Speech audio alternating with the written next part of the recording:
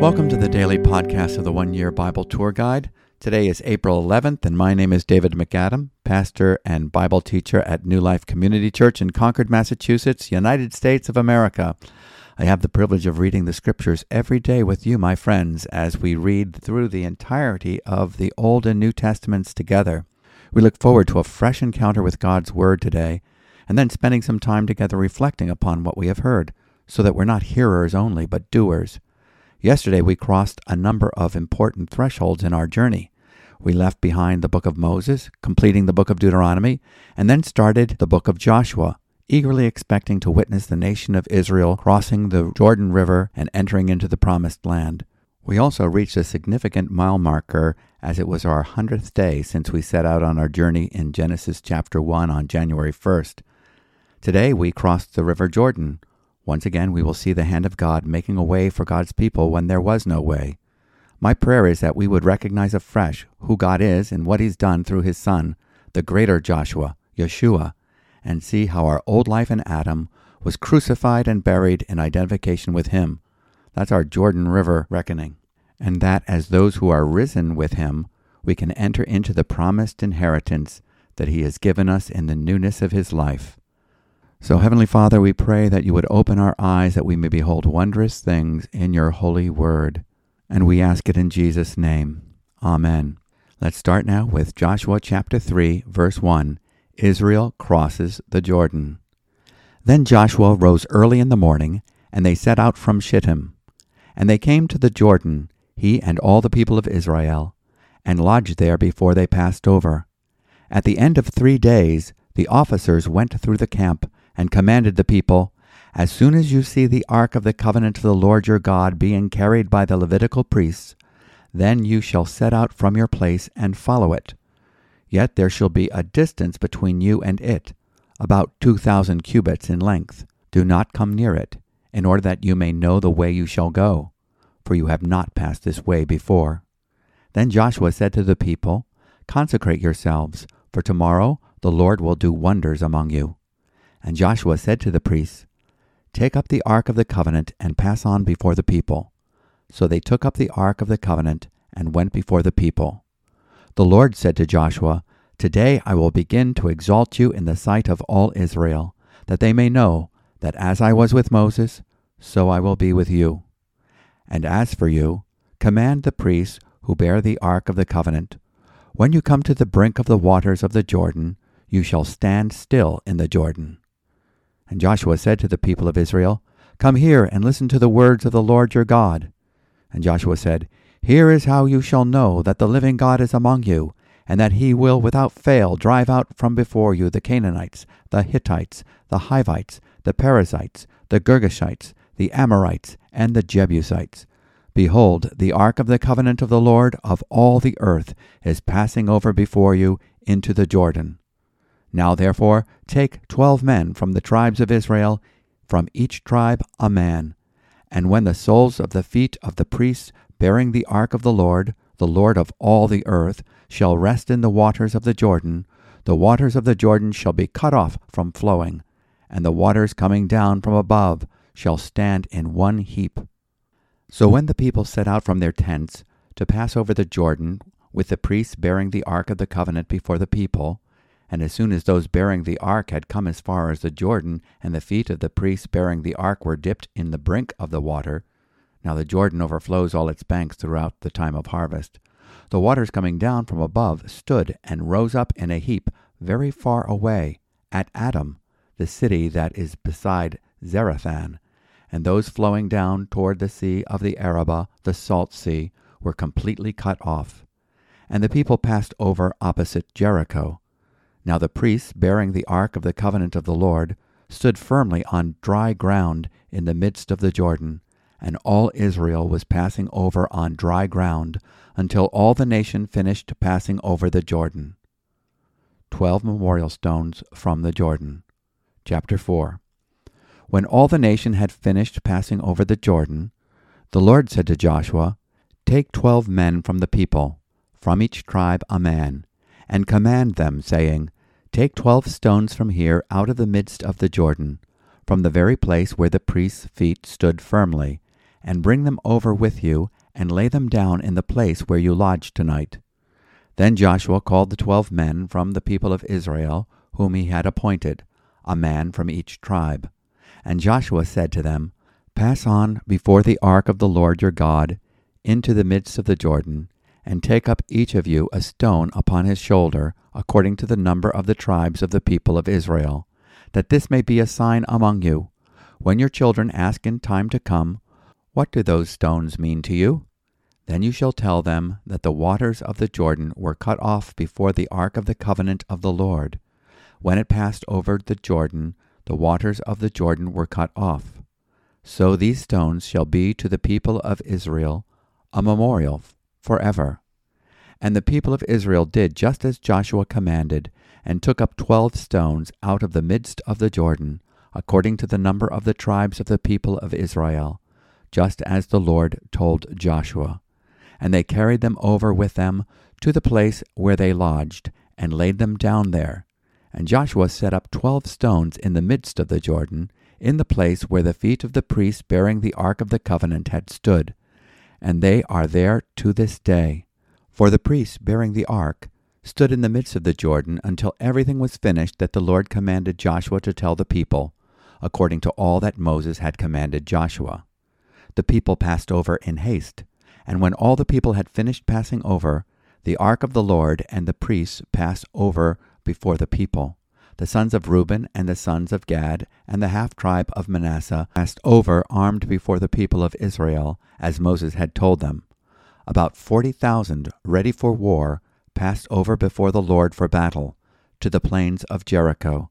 On that day the Lord exalted Joshua in the sight of all Israel, and they stood in awe of him, just as they had stood in awe of Moses all the days of his life. And the Lord said to Joshua, "Command the priests bearing the ark of the testimony to come up out of the Jordan." So Joshua commanded the priests, "Come up out of the Jordan." And when the priests bearing the ark of the covenant of the Lord came up from the midst of the Jordan, and the soles of the priests' feet were lifted up on dry ground, the waters of the Jordan returned to their place, and overflowed all its banks, as before. The people came up out of the Jordan on the 10th day of the first month, and they encamped at Gilgal on the east border of Jericho. And those 12 stones which they took out of the Jordan, Joshua set up at Gilgal. And he said to the people of Israel, "When your children ask their fathers in times to come, 'What do these stones mean?' then you shall let your children know, Israel passed over this Jordan on dry ground. For the Lord your God dried up the waters of the Jordan for you until you passed over, as the Lord your God did to the Red Sea, which he dried up for us until we passed over, so that all the peoples of the earth may know that the hand of the Lord is mighty, that you may fear the Lord your God forever." And this is the end of our reading from the book of Joshua in the Old Testament. Now let's take a few moments to reflect. Joshua had seen a lot in his lifetime. He was born into slavery in Egypt. He had witnessed God raising up Moses and providing deliverance for his fellow Jews from their Egyptian oppressors.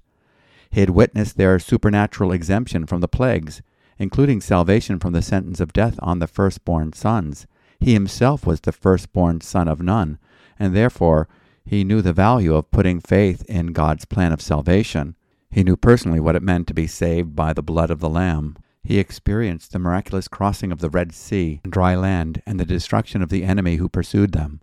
He witnessed the provision of God's guidance of the cloud by day and the fire by night, the manna from heaven, the revelation of God's righteousness in the law, and the establishment of the nation of Israel in a covenant relationship with Yahweh. Now Moses was dead, and Joshua finds himself as the new leader. He had been appointed for this. The Lord had commissioned him to be Moses' successor, in Deuteronomy 31, verse 23. As they came to what appeared to be an impassable Jordan River in its flood stage, all Israel looked to Joshua to see what he would do. The average width of the riverbed is about 98 feet, while the depth ranges from 3 to 13 feet.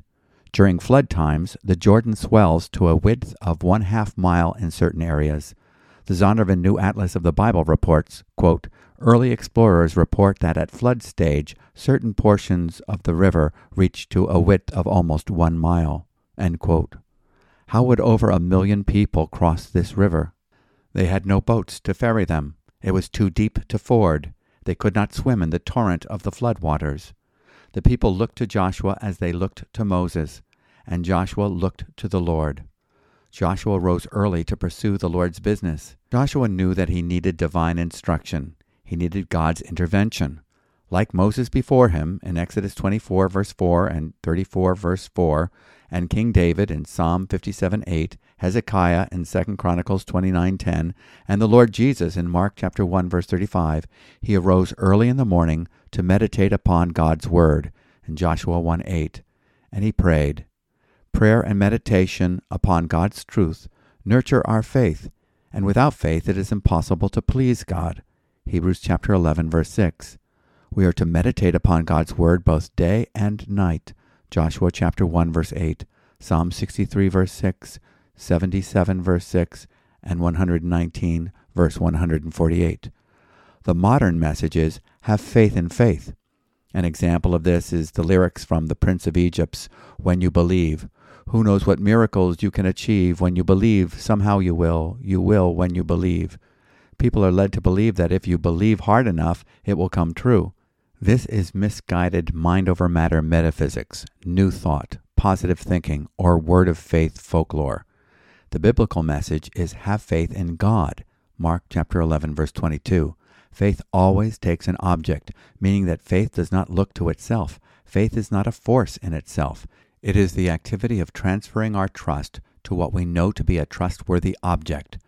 No one is more trustworthy than God, and nothing more trustworthy than His Word. When people would express their appreciation to the late preacher John Stott, complimenting him on the delivery of a message, he developed a habitual response to what is often an awkward moment for a preacher who is so aware of his inadequacies in the midst of God's sufficiency. He would reply, "What are you going to do about it?" In other words, don't just appreciate the word, take action. Faith leads to action. When we look at faith's Hall of Fame in Hebrews chapter 11, they are all people who did something with what they heard. Faith comes by hearing, and hearing the message of Christ. Romans chapter 10, verse 17. They acted because they believed God. They gave evidence that they believed God by doing what He told them to do. And what He told them to do was not their own idea. Abel offered what God required. Noah built the ark he was told to build. Abraham left his comfort zone in the idolatrous city Ur of the Chaldees and headed out to the promised land because God told him to. These heroes of faith did what they were told, exhibiting faith in God's promise. Joshua will do the same. He follows instructions and gives deference to the Ark of the Covenant, which represented the presence of God's testimony in Christ. They were told to keep a distance of at least 1,000 yards from the ark. This command for safe distancing would have ensured maximum visibility of the ark before all the people. The Ark of the Covenant, which we have seen as a constant type of Christ, must lead the way and be kept in full view with 2,000 cubits distance. Do we take precautions to be sure that others can see Christ more clearly? The ark must be borne on 2 staves of wood by the Kohathites, who are to stand in the middle of the river, allowing for the children of Israel to cross over on dry ground. Chapter 3, verse 17. When we, as New Testament believer priests, take up our cross, our personal identification with Christ's death, burial, and resurrection, and stand secure in the midst of the trial, we can make way for others to cross the river as well. The officers remind the people not to be cocksure, familiar, or presumptuous, but give reverence and undivided attention to what God is saying and doing, for you have not traveled this way before. Joshua chapter 3, verse 4. The priests were to go to the edge of the water and stand by faith in the Jordan. They had to get their feet wet in this matter. They had to trust God personally in order to lead the way for others. Notice the admonitions. Consecrate yourselves. Verse 5. Come closer, listen. Verse 9. The children of Israel were to purify themselves for 3 days and then cross the Jordan. God promised that the water would be cut off and that the people would be able to cross over while the priests carrying the Ark of the Covenant stood in their place in the Jordan. It is because Christ, the Ark of the Covenant, stood in our place in the Jordan, that we can pass from death to life and enter into what has been promised to us in him. God also promises that he would remain among them and would win their battles, driving out the enemy according to his word in chapter 3, verse 10. The children of Israel go to sleep that night, having heard Joshua's promise, "Tomorrow the Lord will do wonders among you." Chapter 3, verse 5. On the following day, the miracle happens. The children of Israel cross over the Jordan River as they had crossed the Red Sea on dry ground. Notice the prophetic picture. The waters were cut off a great distance away at Adam, the city that is beside Zarethan. The finished work of Christ, the last Adam, completely cuts off the flow of the natural inheritance of the fallen first man, Adam, in verse 16. It is only on the basis of the finished work of redemption, figured by the Ark of the Covenant, that God's elect can cross over. The crossing of the Jordan prefigures our own deliverance through identification with Christ in his death, burial, and resurrection. The Jordan speaks of the natural man. The river travels some 200 miles from its source in Mount Hermon, twisting and winding as if attempting to avoid its destination in death, the Dead Sea. We know that Jesus' baptism by John at the Jordan prefigured his identification with Adam's race, the natural man, in death, burial, and resurrection. In chapter 4, 12 stones tell the story. Chapter 4 gives us a prophetic picture of how God reckons those who believe him, those who take action relying on his word. 12 stones, symbolizing the 12 tribes, God's people, are put into, that is, baptized in the Jordan River, picturing identification with the death of Christ. The 12 stones are placed into the watery grave of the Jordan, even as believers are reckoned as being put or baptized into Christ. From God's point of view, they are securely positioned, risen and seated in Christ in the heavenly places. Romans 6:4. Therefore we were buried with him by baptism into death, in order that, just as Christ was raised from the dead by the glory of the Father, so we too may walk in a new way of life. In Ephesians 2:6, together with Christ Jesus, he also raised us up and seated us in the heavens. Even though 2.5 tribes would choose to settle on the close side of the Jordan, all 12 stones are to be reckoned as having crossed over and positioned at Gilgal in the promised land. This is a wonderful picture of positional truth. Even if we fail to experientially settle into the promised land fully, God reckons on us in Christ as having passed clean over Jordan. And it came to pass, when all the people were clean passed over Jordan, Joshua chapter 4, verse 1 in the King James Version, when all the nation of Israel had crossed over on dry ground, Joshua commanded that one man from each of the 12 tribes were to get a stone from the midst of the Jordan, now that it was suddenly made dry, and make a memorial on the promised land side of the river. In Joshua chapter 4, verses 21 through 24, he said to the sons of Israel, "When your children ask their fathers in time to come, saying, 'What are these stones?' then you shall inform your children, saying, 'Israel crossed this Jordan on dry ground. For the Lord your God dried up the waters of the Jordan before you until you had crossed, just as the Lord your God had done to the Red Sea, which he dried up before us until we had crossed, that all the peoples of the earth may know that the hand of the Lord is mighty, so that you may fear the Lord your God forever.'" Now let's go to the New Testament as we read the Gospel according to Luke chapter 14 from verse 7 through verse 35. The Parable of the Wedding Feast. Now he told a parable to those who were invited, when he noticed how they chose places of honor, saying to them, "When you are invited by someone to a wedding feast, do not sit down in a place of honor, lest someone more distinguished than you be invited by him, and he who invited you both will come and say to you, 'Give your place to this person,' and then you will begin with shame to take the lowest place. But when you are invited, go and sit in the lowest place, so that when your host comes he may say to you, 'Friend, move up higher.'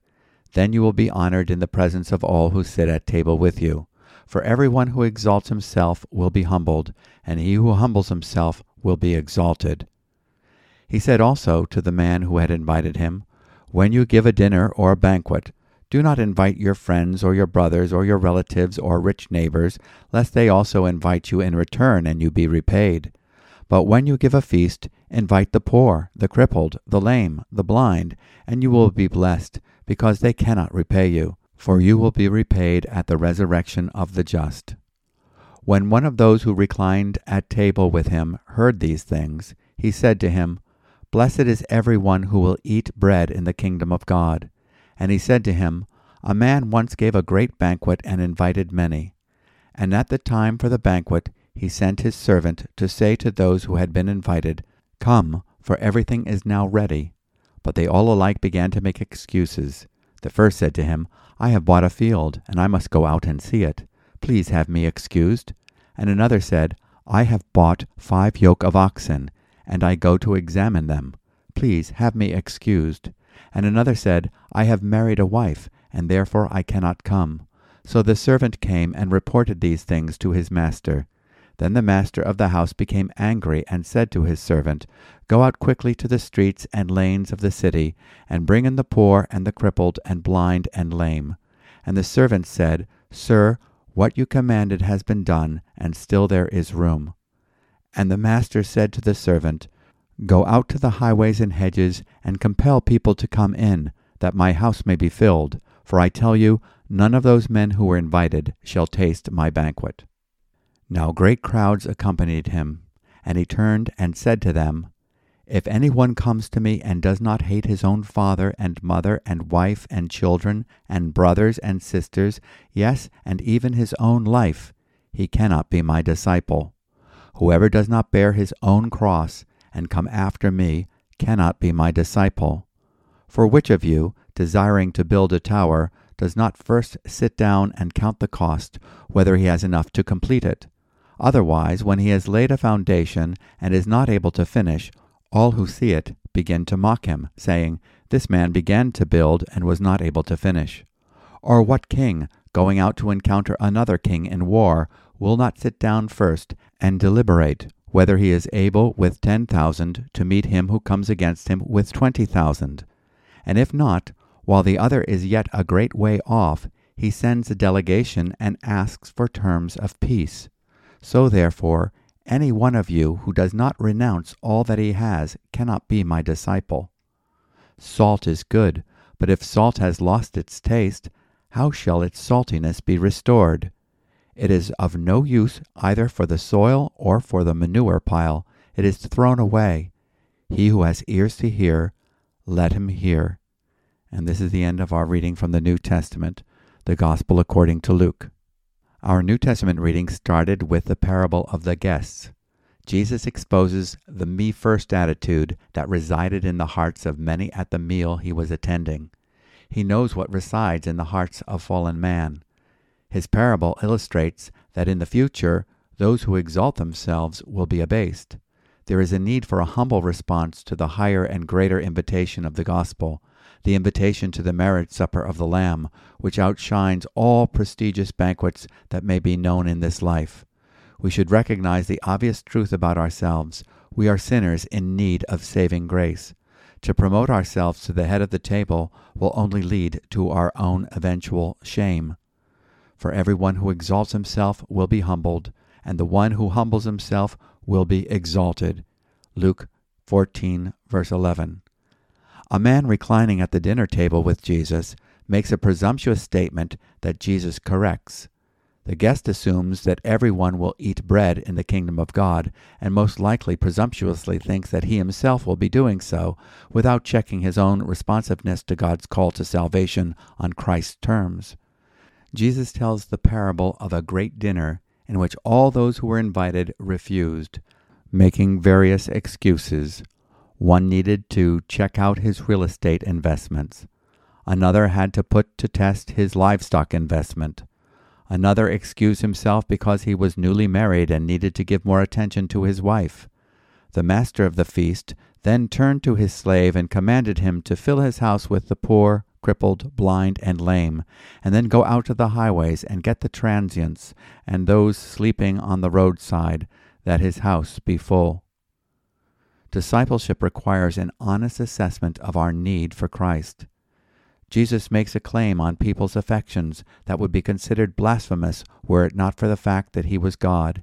He demands supremacy in human allegiance and affections, equivalent to worship.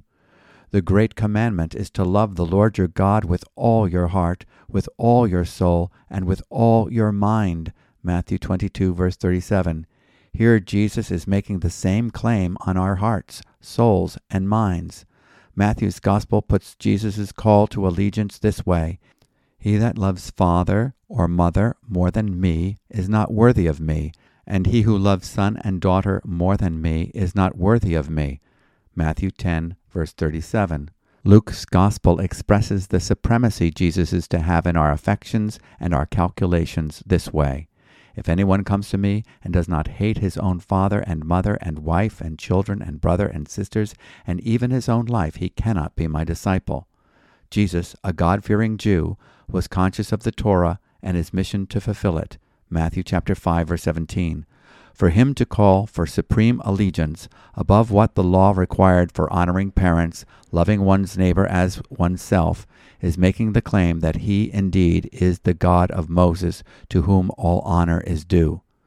Discipleship requires a higher and prior commitment to Christ above all else, even our God-given commitments and affection for parent, spouse, children, siblings, and one's own life.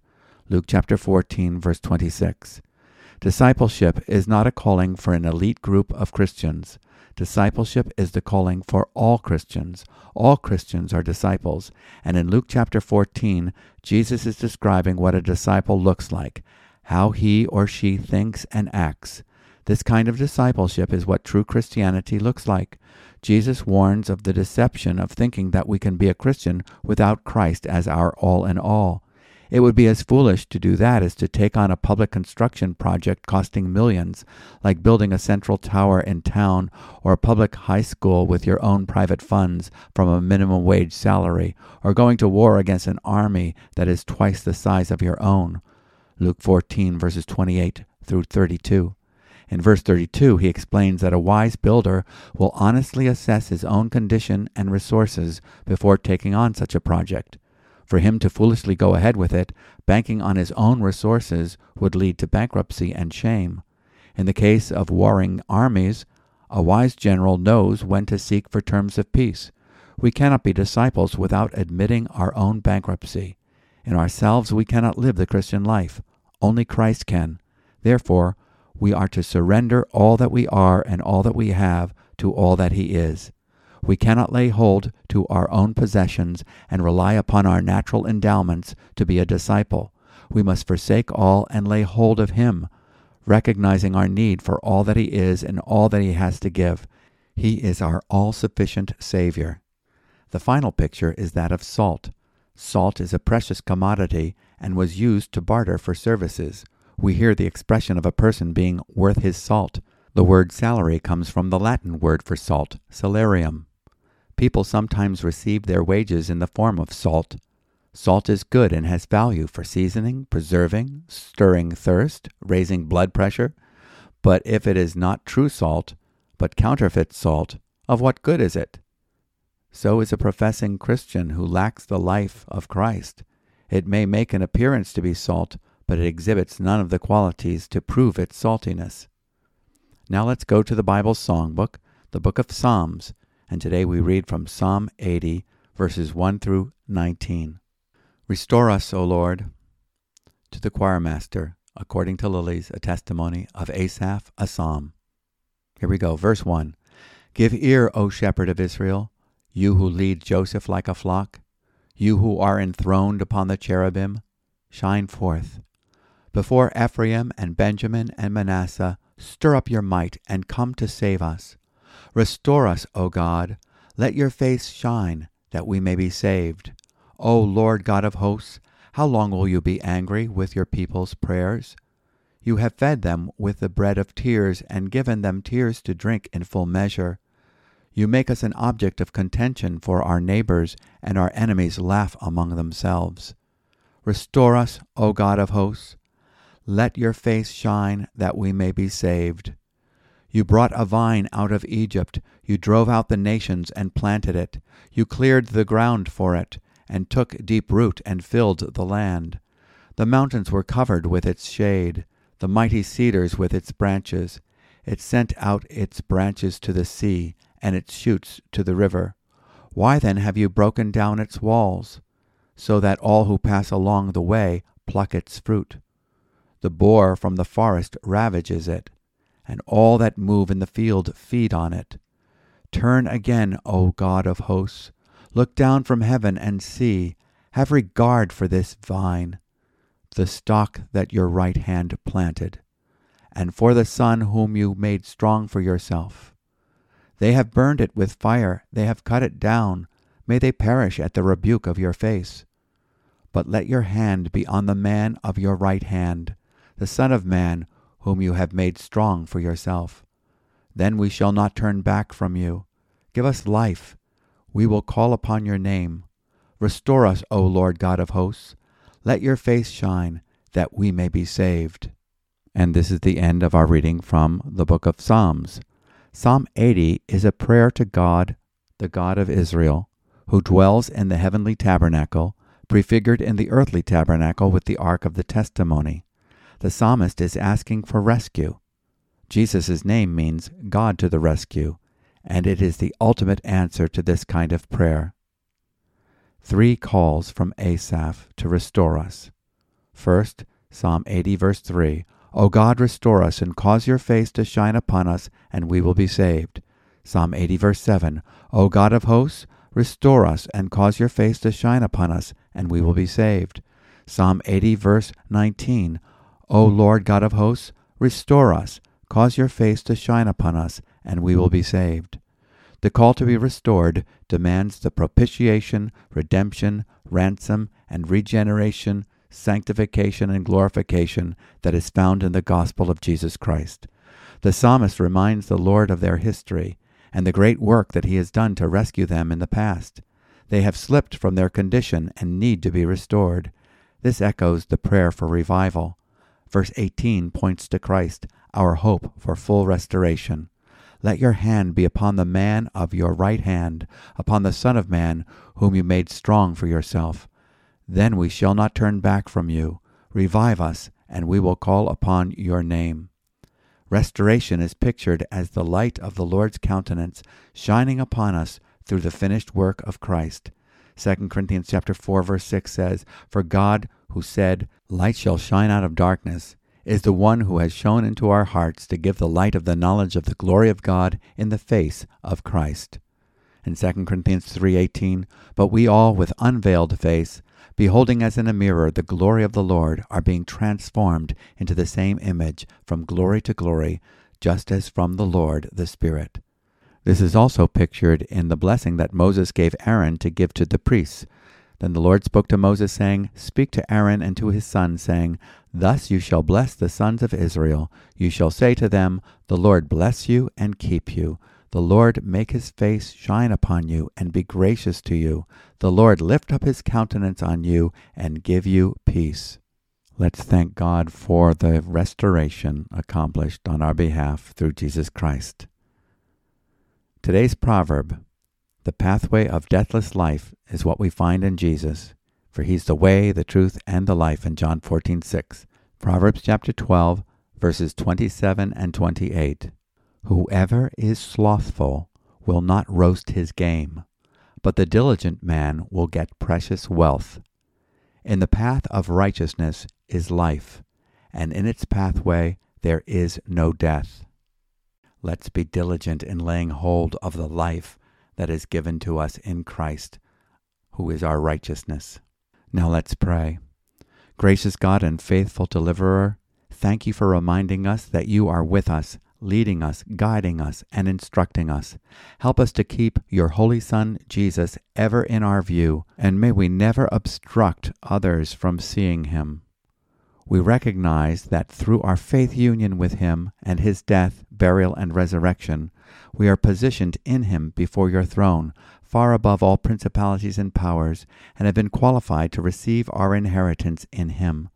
We do not take your blessings for granted.